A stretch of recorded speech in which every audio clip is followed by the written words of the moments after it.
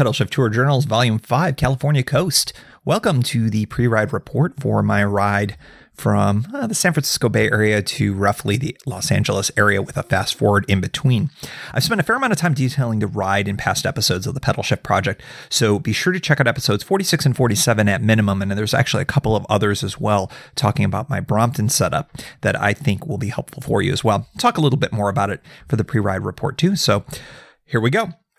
On Monday, the 18th of April, I'm going to be flying into San Francisco International Airport, SFO, for you acronym types. And I think it's going to be pretty well-trodden territory. The one element to this tour that is, I suppose, a little bit different than past tours. I've flown to the West Coast with a bike before, but it's almost always with my full-size bike.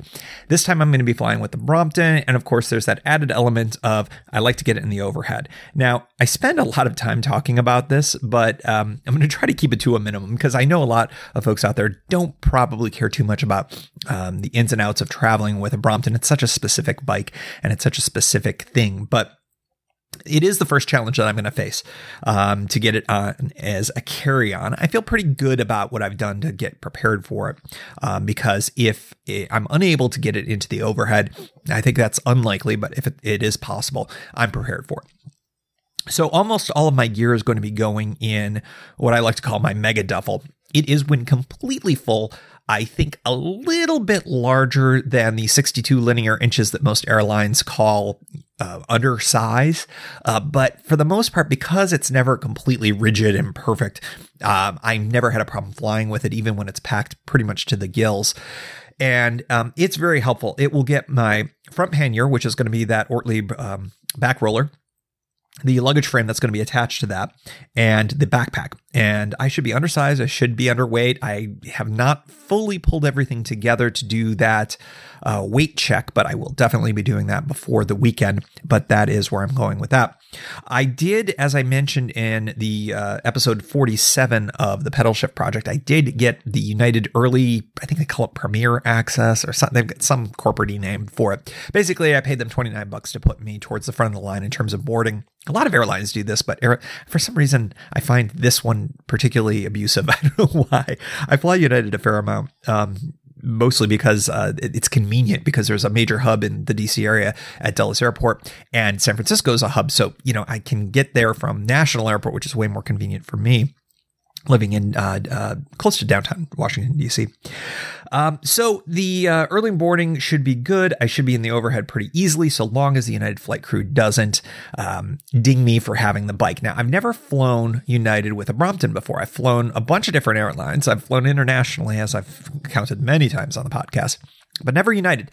So we'll see how it goes. I expect this flight will be very full. It's an 8:30 a.m. flight. It's a direct flight. It's really the best way to get to San Francisco from Washington, D.C., in my opinion. Great flight. I've flown it probably a half a dozen times, maybe more, throughout my time here in the D.C. area, and it's a really good one, and it's popular. There's a lot of people on it. So we'll see how it goes. The jet is a 757-300 model. That's a Boeing model. And I originally thought it was a 737 that so many other airlines use, including Alaska and a few others that I've flown before.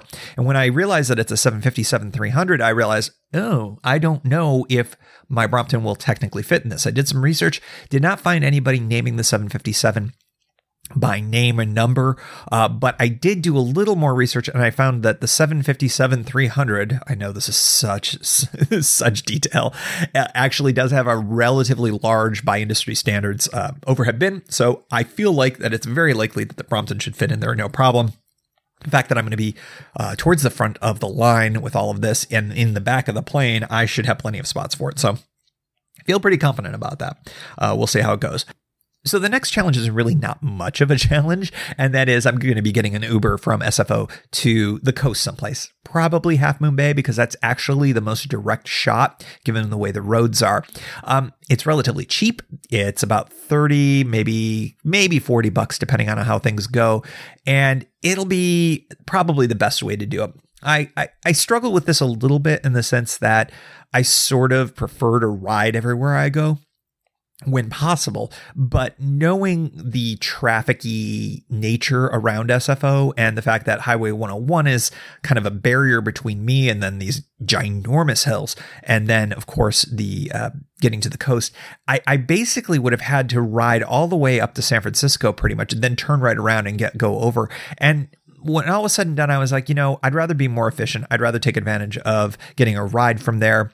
It buys me a little more time on that first day. I'll have flown across the country. I've got some setup I've got to do to kind of piece all of the stuff together. So I think I've made the peace with going with an Uber to Half Moon Bay. I'll probably go to a Safeway in Half Moon Bay and get some gear, get some stuff together, and be able to have all of the things that I need before I go to the Half Moon Bay campsite. My recollection is that the California parks from about that point south, they have check-in times where you can't check in very early there. They're kind of weird about it. Now, it's pretty early in the season, being April, so I don't know if that's something they do year-round. I guess I'll find out. But I found, especially the further south you went, I don't want to. How do I say this right? The Rangers got to be a little bit nasty about it, as if I was trying to game the system by showing up at 3:30 instead of 4:30 or whatever. And it was always just a little bit weird. This is what happened 2 years ago. So I know they're doing it to police a lot of the kind of mayhem that happens in some of these parks. I guess the hiker-biker areas have a bit of a reputation. Who knows? Anyways, we'll see what time I can get into Half Moon Bay. The park at least, and get the tent pitched and everything like that, because Mysterious James is going to be joining me at some point where we still haven't kind of figured out exactly when that is. We'll play that up by ear. It's really not that big of a deal, but that's where he's going to meet me at Half Moon Bay State Park. And that's basically night number one. That's going to be Monday. On Tuesday, of course, I'm going to be recording at least a couple of episodes, maybe even from the airport and things like that, just to give you a little bit of an idea of how things are going. And of course, all of you have the feed. If you're listening to this, you've got the feed. Santa Cruz will be the end point roughly on Tuesday. My recollection is that you cycle through Santa Cruz, which is just a gorgeous, cool town. A lot of stuff going on there. And then there's a park on the other side of it a few miles away. So that should be pretty cool. The next day, it's a ride to Monterey, which is actually a relatively short ride, if I'm not mistaken. There is a pretty big climb going up to Vets Memorial Park, which is where the campsite is most likely going to be. There's also a hostel option in Monterey, but I assume that James and I are probably going to camp, so we'll go up to Vets Memorial Park. It's really great. Monterey is a great town, and I'm really looking forward to that, getting all set up there and then coming back down the hill and maybe grabbing some beers and some dinner down there.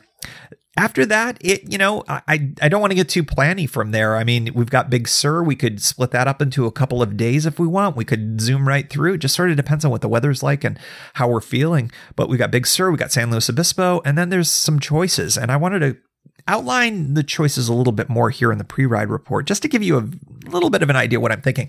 I mentioned before that I have a fast forward that I have to take at some point, and that's hopping on the Pacific Surfliner on Amtrak and carting my butt down to somewhere in Southern California. I don't have enough time to bike at all unless I'm doing like crazy mileage days that I'm just not interested in doing. I'd rather do it at a more even-keeled clip. I'm on a smaller bike.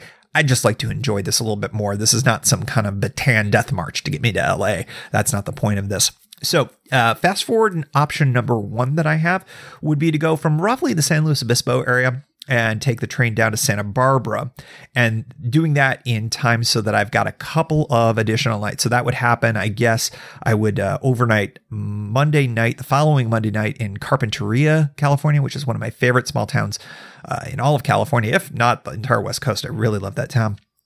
And I'd bike to Malibu the next day, or near Malibu, to Leo Carrillo State Park. And that would be an overnight there. And then on Tuesday, I think, well, you know what? I think that would be Sunday night and Monday night. Yes, I got it. Let me get the days right. So the following Sunday night and Monday night. So that the next day, Tuesday, when I woke up, I'm about 38 miles or so from LAX. And I think that that's a completely reasonable thing to do. My flight doesn't leave until about 12:55 p.m. West Coast time. That's great. I should have plenty of time to be able to do it. Maybe I'd allow myself 5 hours just to give myself that little bit of extra bit. Try to get there, around noon or so, and be all ready. Check the bag, fold up the bike, get on the plane and go. So that's option number one. I like that because I really like Carpinteria. I really like that Leo Carrillo campground. The only thing that would maybe stop me from doing that is if maybe it's a difference between biking with James longer, or if weather or something else gets in the way. Those would be two factors why I would consider changing from that. Option number 2 that I figured out is basically just keep biking till I run out of time and then figure out the best way to LA.